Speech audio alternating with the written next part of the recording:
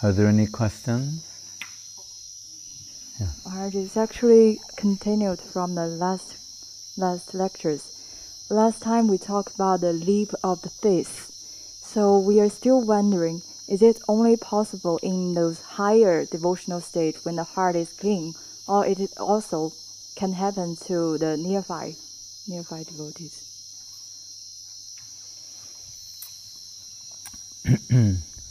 Srila Guru Maharaj, he compiled the book Prapanna Jivanamritam, and therein, Prapanna means surrender, and as Krishna, Arjuna says to Krishna in the Bhagavad Gita, Sishas teham sadimam tvam prapanam. There's surrender in the beginning, right? When Guru Maharaj says to Gurudev, are you prepared to listen to me and not your own mind? That's a leap of faith. It's there in the beginning, it's there in the middle, it's there in the end. It's something that is continuous. So Srila Guru Maharaj made the Prapanna Jivanamritam to collect so many slokas from the devotees, some from the Lord himself, on this subject. So he said, it's Prapanna Jivana Amritam. This is life-giving nectar for the surrendered souls. So, in hearing the expressions of these great devotees, something of what they say, what their heart's expression, will resonate in the heart of the aspiring servitor. That's why so many examples are given there to show a path. It's mentioned also that Mahajano Yena Kata Sapanta, the path of the Mahajans, they're like lighthouses helping us cross the ocean of nescience. And another place it's mentioned, whatever path they take, or like the concept of a trailblazer, right? A pathfinder. The way they've shown individually how they crossed over the ocean of nescience, that becomes a path. And after having done that, they're showing in so many different ways how we might proceed. So, degree and depth is also to be considered. When we talk about, when Guru Maharaj will speak of the Vaikuntha world, he'll say, it's the southern hemisphere of the spiritual world, and qualified by a degree of calculation. There is surrender involved, but he said to a certain degree, there is some calculation there. Southern hemisphere of the spiritual world. Right? And the upper section is the Aprakrita Leela of Krishna, Goloka Vrindavan, Jnana Shunya Bhakti, where there's no calculation. So, in the songs of Bhaktivinoda Thakur, I think it may be being sung now in the Shikshastakam, about drinking the poisonous waters of the Jamuna. Are you singing that song? Yeah. Why does he give that? That shows the cowherd boys, the Jnana Shunya Bhaktas, they're at Kaliya Harad, and they understand this lake is poisonous, and if they drink the water, it's likely to finish their lives. But they're thinking, Krishna is here, cheers. Right? So they're taking that risk. That's a leap of faith. But for whom? Well, there are these exalted Parshada Bhaktas, associates of the Lord, but that's their nature. Why is Bhaktivinoda Thakur giving that in the song? The song is there for those in the lower section. We mentioned about Narottam Thakur the other day. So many songs he has are for the Siddha plane, the perfectional stage. Bhaktivinoda Thakur, his song catalog, for the most part, are for those in the non-liberated position, how they can make progress. He also has the Siddha section. Just as you told, that last song of Shikshastakam, you're not singing. That's from the perfectional stage. But the ones before that, they'll be helpful. And those are the ones that are encouraging this leap of faith. Right?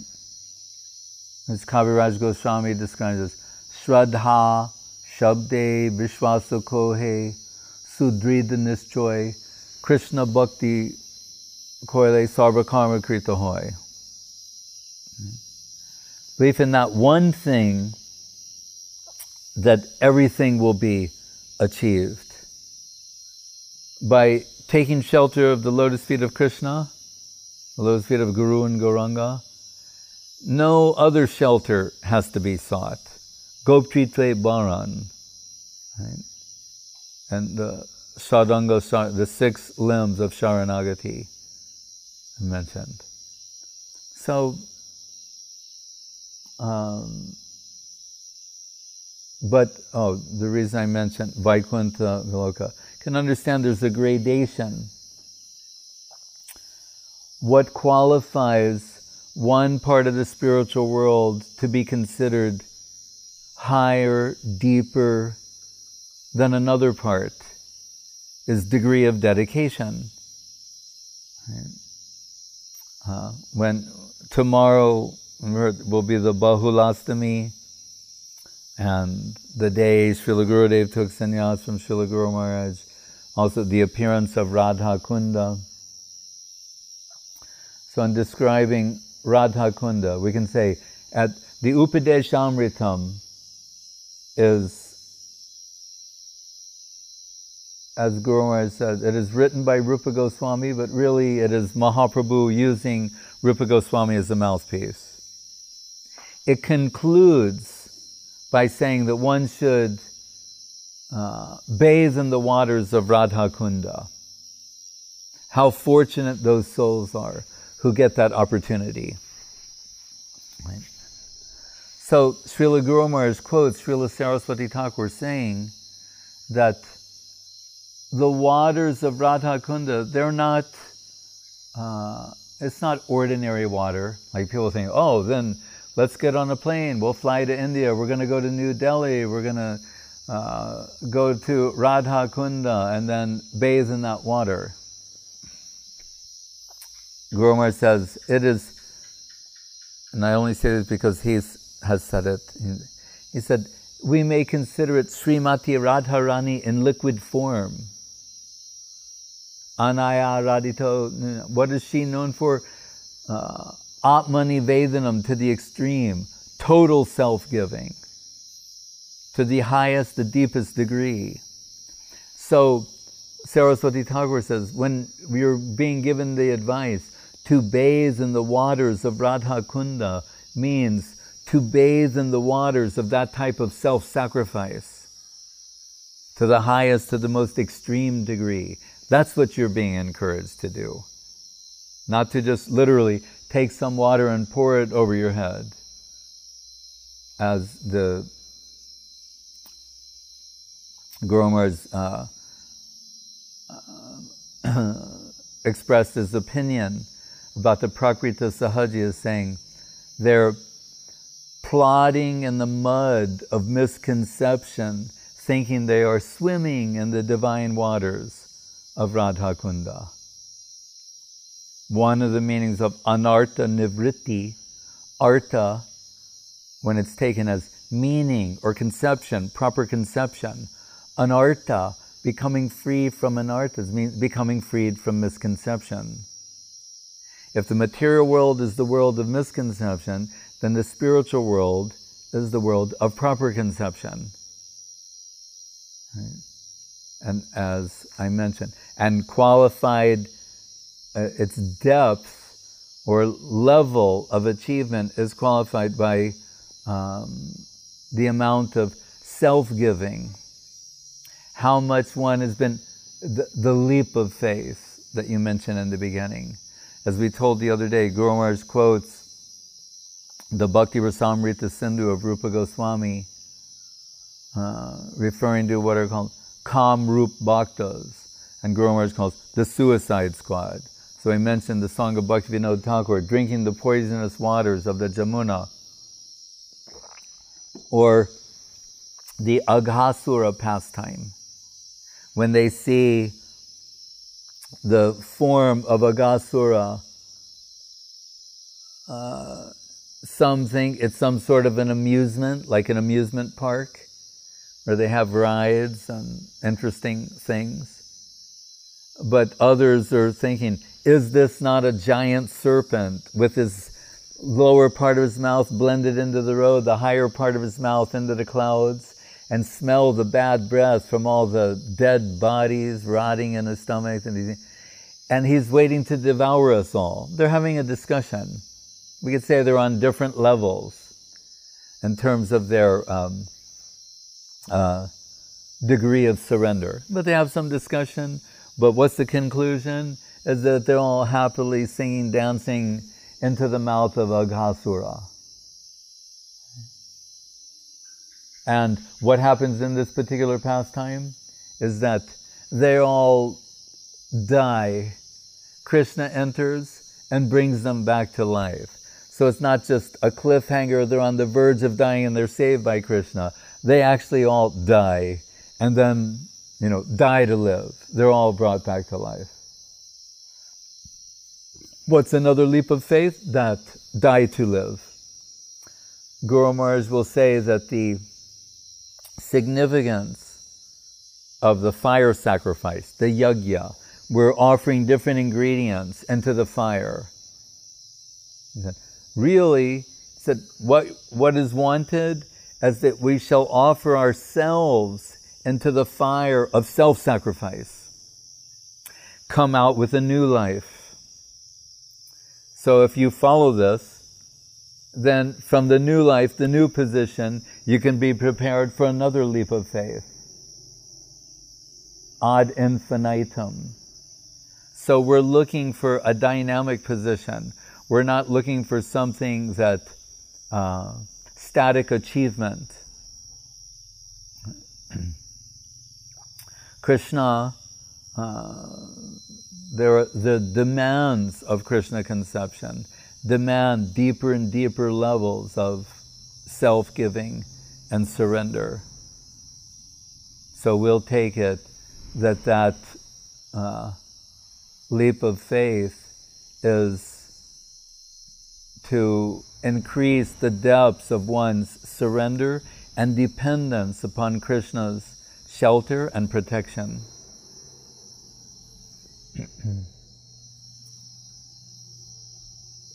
You've heard the saying, Rake Krishna Mare Ke, Mare Krishna Rake Ke. If Krishna wants to kill you, no one can protect you. If Krishna wants to protect you, no one can kill you. Once there was a devotee fearing for their safety, they armed themselves with some weapons. And when this came to Guru Maharaj's attention, he said, I advised that you take quoting this, Rake Krishna Marike, if Krishna wants to kill you, if Krishna wants to kill me, he said, then give them the weapon by which they can do that. You can offer it to that man. If it is the will of Krishna, then I want to, what's the word? Facilitate that. And he said, and if it's not the will of Krishna, then if I give you the weapon by which you could kill me, it's not going to happen. So we can say, well, you know, that's the angle of vision of a Mahabhagavata. Our faith is very small. So then we pick up the Prapanna Jivanamritam. It was perhaps Paramananda Prabhu, disciple of Saraswati Thakur, or later Maharaj, said, I read this book every day of my life. So we'll see there how the devotees are expressing their sincerity and their hopes to achieve the mercy of Krishna, the shelter of Krishna. Is there any other question?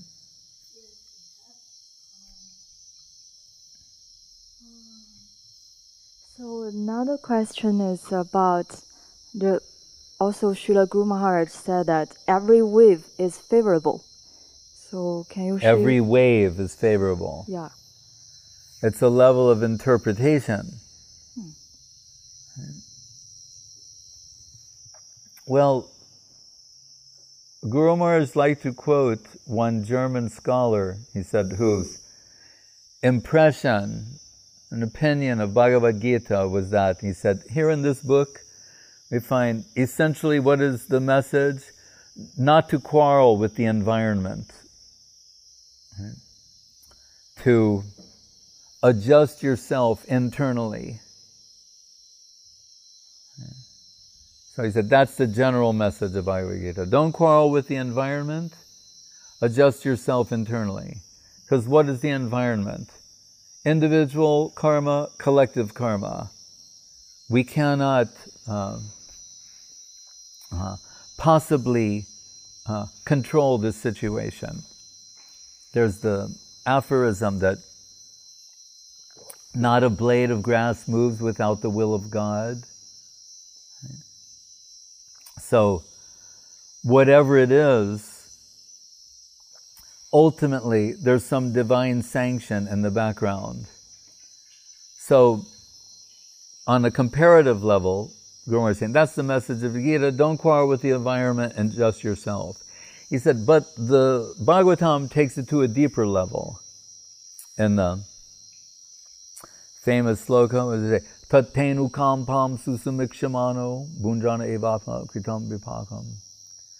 That, or atapite deva padambuja dvaya prasada. Well, the first one. Saying that really, not only not to quarrel with it, but if you look on a deeper angle of vision, you'll see the friendly hand of Krishna in the background. If not a blade of grass moves without the will of God, then why is this happening? So it says, once Gurudev was getting some threatening phone calls from some puggle person, crazy person, and saying some terrible things to him over the phone, some offensive things. So I said to him, knowing what it was, I said, I can take the next call. You don't have to deal with this. Just the next time the phone rings, I can handle it. And Gurudev said, thank you, Maharaj, I appreciate it. He said, but why is Krishna allowing these things to come to my ear? I was surprised. So from one point of view, it was just clearly offensive. He was saying, well, still, Krishna is allowing this to come to my ear. So, is there some way I can interpret this that's beneficial for me? I can convert it into something that makes spiritual progress. Like the jujitsu idea. To take what is some negative thing that's thrown at you and to deal with it in such a way as that there's a positive outcome. So we see the prayers of Kunti. Vipadak Shantutat Shashvat Tatra Tatra Jagad Guru Bhavato Darshanam Yatsad Apunar Bhava Darshanam.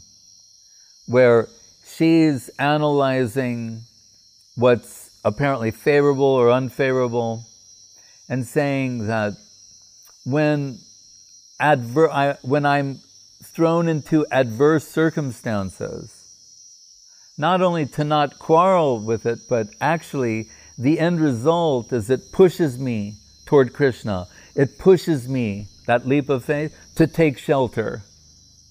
That's my response to adverse circumstances. So maybe they're not so bad after all. In fact, maybe it's good. And she goes so far as to desire such things. She's saying, because apunar bhavadarshana, bhavadarsanam yatsad apunar bhavadarsanam. Because by remembering you, then all inauspiciousness fades away. Whereas in forgetfulness with you, I'm overwhelmed by inauspicious things. So adversity brings about a more intense quality of remembrance. So Srila Guru Maharaj is saying in the Bhagavatam, and it's from the Brahma Stuti, Brahma, what was his difficulty? Muhyanti Yatsuraya. We're told in the beginning of the Bhagavatam, even the Devas are bewildered in properly conceiving the Aprakrita Leela of Krishna. So this month we will hear about Indra, right? The Indra Mohan, but we have the Brahma Vimohan Leela. So it's in the prayers of Brahma. He's giving his own interpretation that the wave of the Brahma Vimohan Leela ultimately became something very favorable because it brought Brahma to his knees to surrender to Krishna and to properly appreciate Krishna's divinity and the devotees of Krishna. It says, ahang hi sarva yagyanam bhokta cha prabhureva cha. Krishna is the beneficiary of all yajna, and he's called Yajna Bhuk. He only eats the remnants of sacrifice. What did Brahma see? Who's supposed to be Yajna Bhuk, who only eats the remnants of yajna? He's sitting on the banks of the Jamuna with his cowherd boyfriends having a picnic. So he misread, on a superficial level, he misread Krishna's divinity, but in the end, he could appreciate that. And then thinking, how exalted are these souls who are at the picnic with Krishna, these cowherd boys and his paraphernalia, the calves, etc. So he concludes by saying, Tadburi bhagyam iha janma kimapyatavyam yad gokulepi katamangri bhajobhishekam. It's similar to Uddhava's prayer, but not as specific. Here Brahma says, then my aspiration, let it be that I could become a blade of grass in the soil of Vrindavan and get some of the dust from the lotus feet of the Brijvasis on my head. That'll be my aspiration. So that the bewilderment of Brahma becomes the most favorable wave. Right? He is later inundated in a wave of devotion and an ecstatic position. So Guru Maharaj is advising that even though at the time what comes to us may be very distressful, appear completely unfavorable and undesirable, that if we will look at it on a deeper level, that's what it says, tatenu kampam susamiksha. Samiksha means to examine. Susamiksha means to scrutinize, to look on a really fine level. So we'll see, from a superficial point of view, this is undesirable. But from a deeper level, is Krishna being merciful to me? If I can read this on a deeper level, is he taking me in the right direction? On a very high level, in terms of the higher devotees, I told Gaurkishore Das Babaji Maharaj, not unlike Sukadeva Goswami. Sukadeva Goswami is being ridiculed by children. They think he's mad, that he's a madman, right? A 16-year-old boy walking around naked. So they're calling him names, maybe throwing things at him. They don't later, the sages with Parikshit Maharaj, they can see, because they're expert in the art of physiognomy, just by looking at his form, that he's an exalted, liberated soul. But these children are unable to see that. So we're told also, Gaurkishore Das Babaji Maharaj, what does Guru Maharaj write in the pranam? Bhaktavaduta Murtaye. Like an avadut, there are children thinking he's some kind of a madman, and now they're throwing things at him, calling him names. Imagine, Gaurkishore Das Babaji Maharaj. And what does Guru Maharaj say, his response? He's saying, oh, Krishna, I know it is you who's behind this. The agents are these children, but actually you're behind all this name calling and the throwing. That's his way of seeing it. But he takes it a step further by saying, and I know how to deal with you. I will report you to Mother Yasoda, and then you'll get, a spanking. So we like to have some fantasy and think that Gaurkishore Das Babaji Maharaj or these great devotees, they never experience any kind of opposition in their lives. Where's that place in Govardhan where Sanatana Goswami stays in, what was there? Mosquitoes, right? The Shiva place, I forget its name, right? They didn't have to deal with these things. No, they do all of this, but their level of interpretation is different. So Babaji Maharaj, someone else, Guru Maharaj told once that for a while, Bhakti Hridoy Ban Maharaj, he took Babaji, and you should not complain about anything. And he said, but he would end up getting in fights with like rickshawwalas. He just couldn't tolerate it, so he left it after some time and just went back to his sannyas position. But he said, like, he just couldn't do the Babaji thing. Which here we mean this necessarily, this deep level of interpretation that one's completely at the mercy of Krishna. Right? So not to complain, every wave is favorable. Right? Anything else? Also a practical question about, like, we have in every temple there is a manager position, and this position requires a lot of responsibility. But also at the same time, when we are doing this seva, there might sometimes you feel guilty because you cannot do it well or things like that. So how to balance this kind of mood? It's a good question. Everyone can understand if you were put in a managerial position, there's some seva that needs to be done. We operate on the principle of do the needful.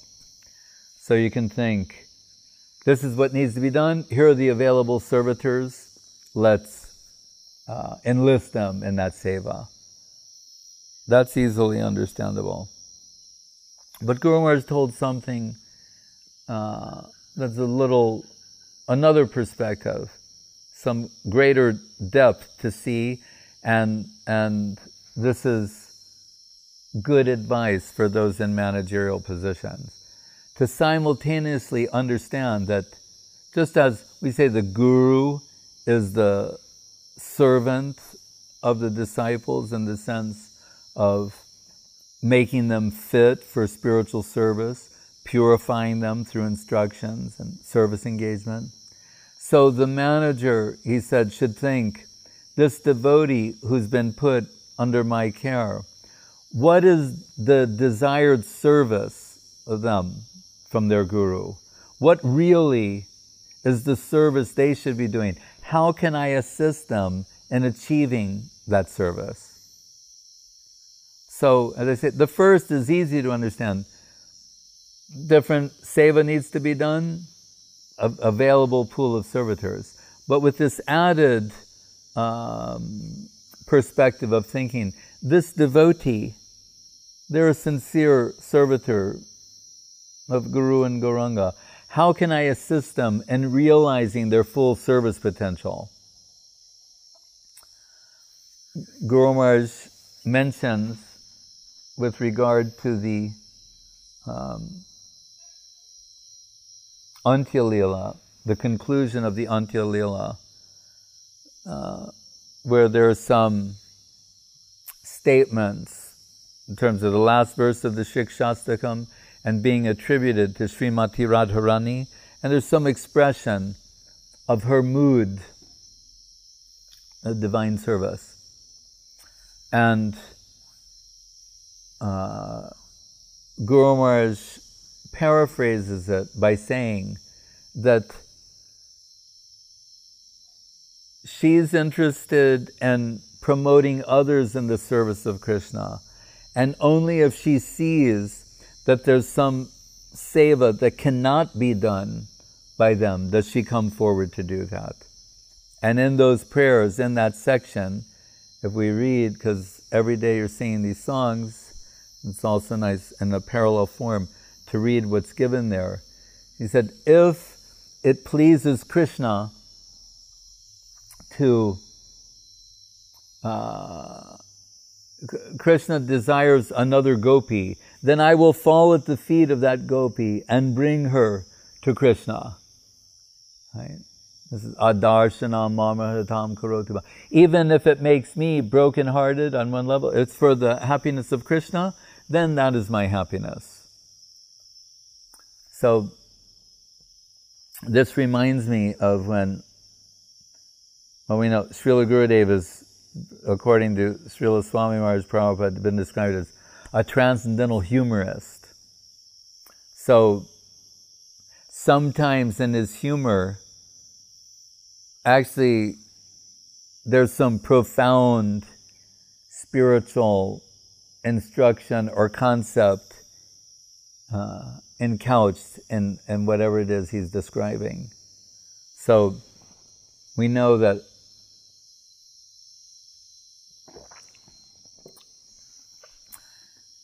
when he came to Guru Maharaj, because of his father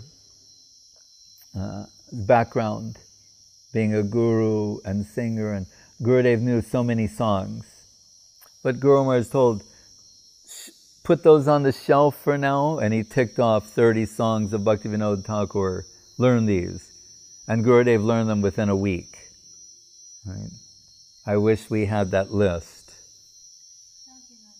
Does he? All right. Make a note to get that. Anyway, so, but still, those songs are there within him from his childhood, what he heard from his father and others. And sometimes Guru Maharaj liked to he'd call him and have him sing one of them. Because he told him, for now you forget all of that and concentrate on this. But some in the later years, sometimes he'd ask to hear that. And sometimes Srila Gurudev, they were talking about this earlier, these sort of things are going on inside him internally. He's not advertising or trying to impress anyone or make a show, but this sort of internal thinking is within him. We're talking about deep vision and the angle of vision of the Mahabhagavata. It's not forced. It's not read out of a manual. Mahabhagavata will think like this under these circumstances. We can say that by analysis, and we're saying Guru Maharaj is drawing our attention to certain things, but still, this is the way they are naturally. So Guru Maharaj described Gurudev as a natural Paramahansa. So, anyway, in his final days, he had to be careful about what he ate and what not to eat. And, you know, the cooks, they like to make so many things. So sometimes they're making things that he can't take. And so we're privileged to take prasadam with Srila Gurudev. They're like stealthily, in a sneaky way, like bringing those in and tossing them on our plate and hoping he won't see that, or because they can't give it to him. That's why. And we know how much he loves prasadam. And we know also when he takes prasadam, he would not speak. He doesn't talk during that time. But this one particular day, he starts singing some song, in a little exaggerated way too, like the depth of feeling anymore. And it seemed to me like an opening to ask. I wouldn't normally want to disturb him, but I just said, "No, Maharaj, what is that song you're singing?" And he went, "No, Maharaj." Oh. And he said, "Radharani is very upset with Krishna." And he said, "Oh, you know, why?" He said, "Oh, because Krishna is going to the house of another gopi. But as if that is not bad enough, he's going in front of her through her courtyard to the house of the other gopi." Oh, it's terrible, you know. And what he meant was, it's bad enough that they're in a hidden way, they're giving you these things that I can't eat, but they're like, you know, they're not hiding, they're bringing it right in front of him and then like putting it on our plate. So, of course, that's humorous, but I thought also, like, on what level does his mind operate? His internal condition, that something like that brings about this deep level divine remembrance of those type of pastimes. And in a sweet way, he's also teaching us something. And it's connected to the Antya-lila of Chaitanya Charitamritam, and, you know, as Guru was saying, dive deep into reality. That's what he's doing in a natural way. So, what was that? I was saying that in relation to the last thing you said? No one knows. Oh, managing. Yeah, right. Well, in other words, we're not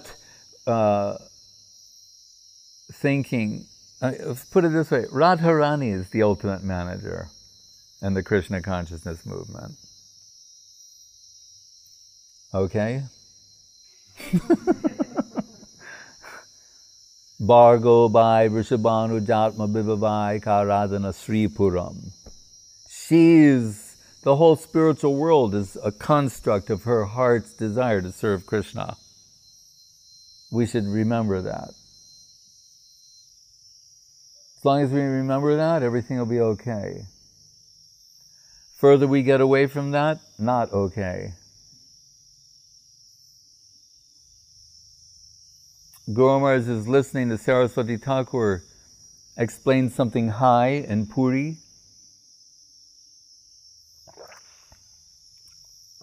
And he said, in the middle of his explanation, someone came about some mat seva.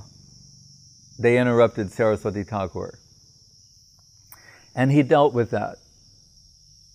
But Guru Maharaj said, he was thinking, why? Prabhupada was speaking so high, and then they come with these comparatively, relatively trivial affairs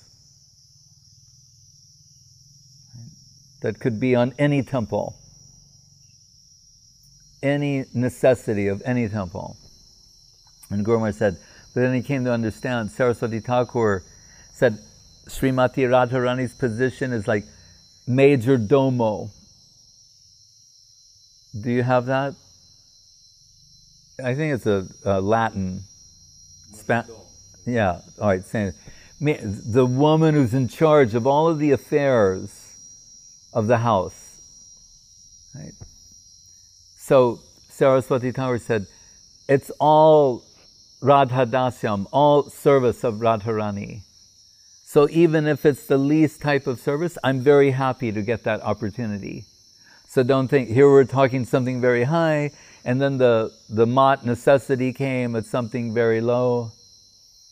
And we don't have to be apologetic about that either. Gurudev, once he understood something was the service of Guru Maharaj, he's eager for that, whatever it was.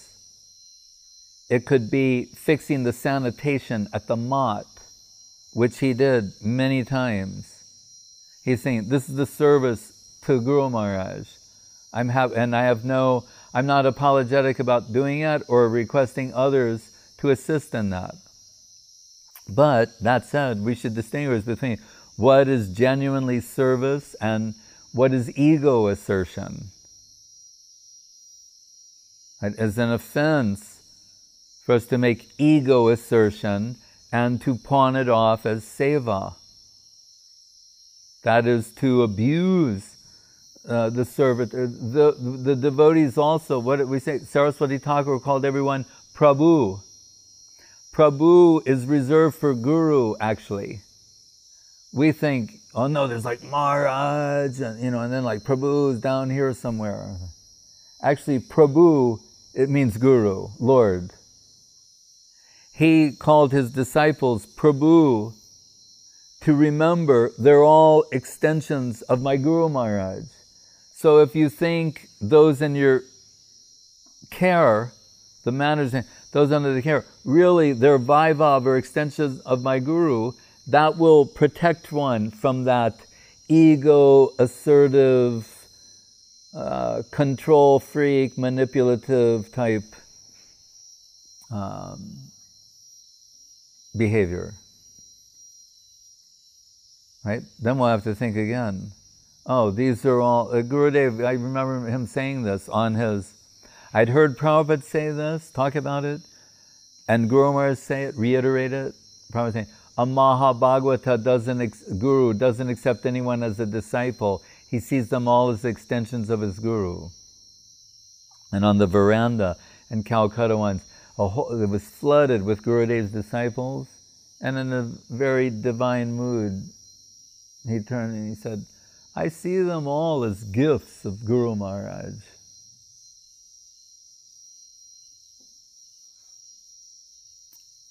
That's the proper angle of vision. Think, these servitors, let me not mislead them. And let me respect them as extensions of Sri Guru.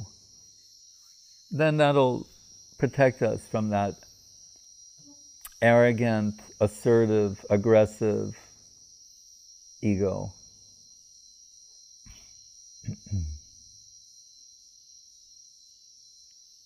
So all of these things we hear, these divine pastimes of our Guru Varga,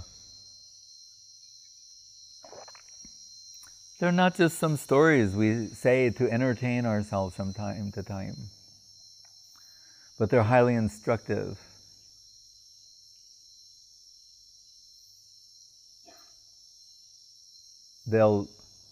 Within them is the key to what we should do in the present when we find ourselves in different circumstances. The answers are there. Any other question?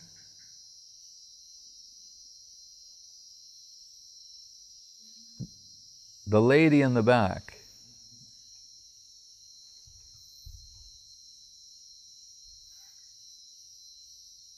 This will be the last question. Okay. Okay.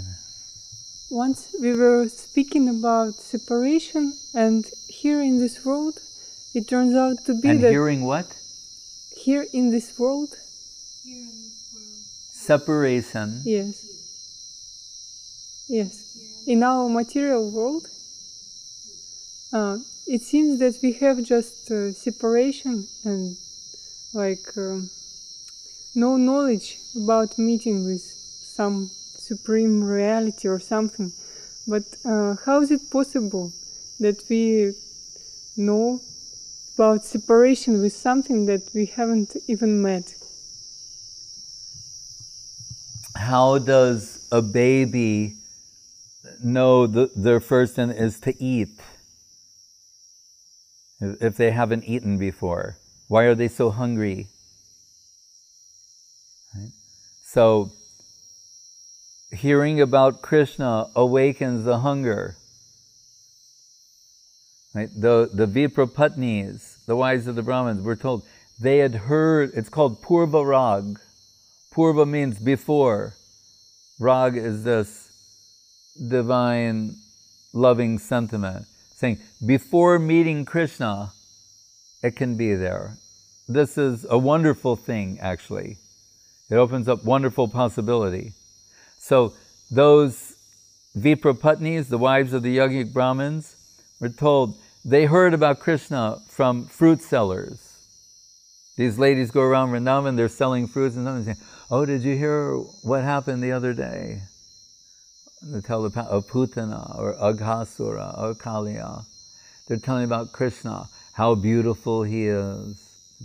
That's awakening, hankering, internal hankering.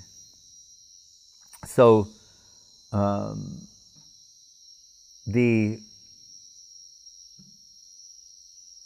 even in the Rasa Lila, when Krishna is teasing the Brajagopas and telling them to go back home, one of the things he says is that you don't really, the way you get a connection with me, they're with him.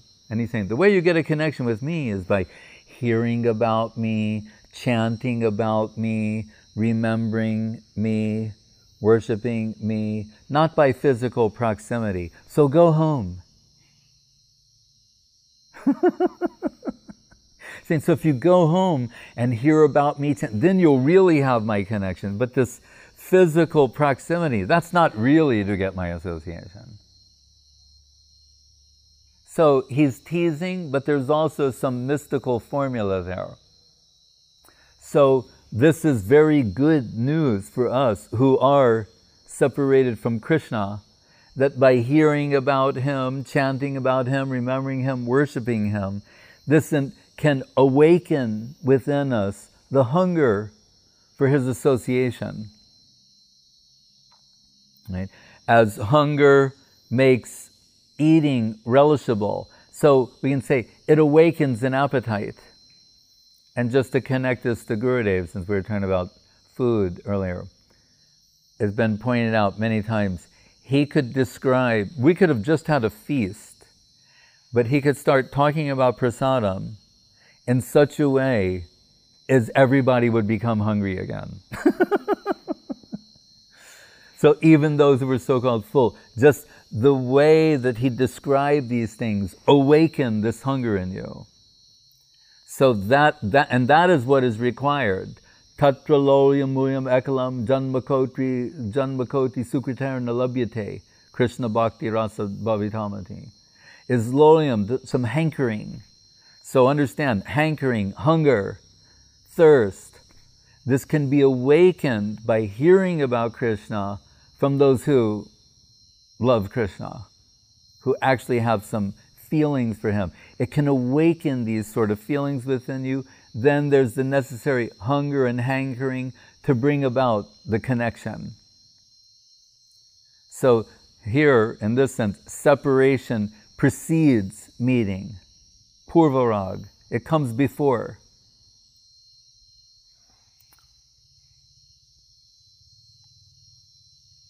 It's a very deep thing, a very high thing, very mystical. And within it is like the greatest news for us. Because we could, if we went and say, well, Rukmini, these great queens, the Viprapatnis, they're in Krishna, you know, what about people like us? There's a message there for people like us. Saying, this is the best position, culturing separation in our present position, that is the way to proceed. It's the most sensible, reasonable, and substantial. It will deliver Krishna. And it is most understandable to us. We hear something and it awakens some interest. We hear the pastimes of Krishna. We hear about the beauty of Krishna. The Yang Shama Sundaram Achintya Guna Swarupam. That's what we told. Repeated hearing, chanting, some impression is coming to the heart by the grace of Sadhu Shastra Guru and Vaishnav. Nama Rupa Guna Lila. From sound, the form manifests, not the inverse. From the sound, the nama, the rupa, the form of Krishna comes out of the sound of Krishna. The form of Krishna comes out of the sound of hearing of Krishna and the pastimes of Krishna. Then we start the guna, the qualities of Krishna. Then the lila of Krishna.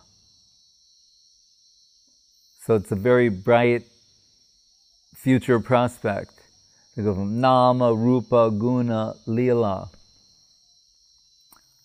So much emphasis is given upon hearing, shruti, srotavyascha, kirtitavyascha, smartavyas chejtatavayam.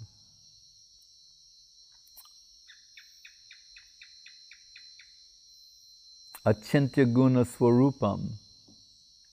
We're saying, admitting the inconceivably beautiful form of Krishna. So you're trying to conceive that which is inconceivable. That's madness. You're crazy. Yes. Ami ekput batul tumi ditya.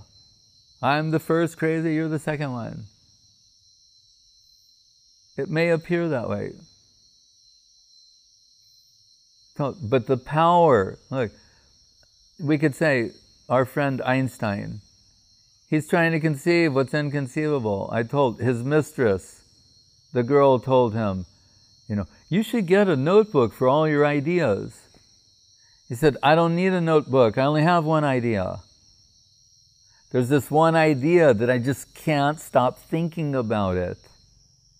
It's somewhat inconceivable. That's what I'm interested in. This one thing that's inconceivable. That's what I'm trying to conceive. Yasmin vigyate sarvam eva vigyatam bhavati. Try to understand that one thing upon knowing which everything is known. Yam labdva chapram labham manine nadikam tataha. The Samadhi sloka in the Gita. Get that one thing upon achieving everything is got. And what is that? Yam shama sundaram achintya guna swarupam.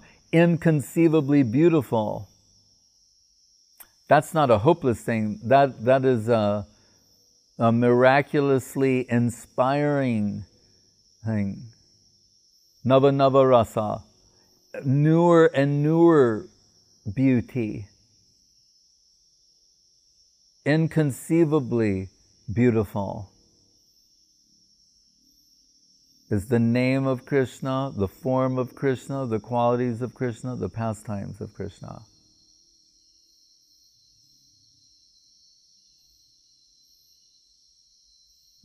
These are the statements of those who are deep, who are deep into the reality of the beautiful.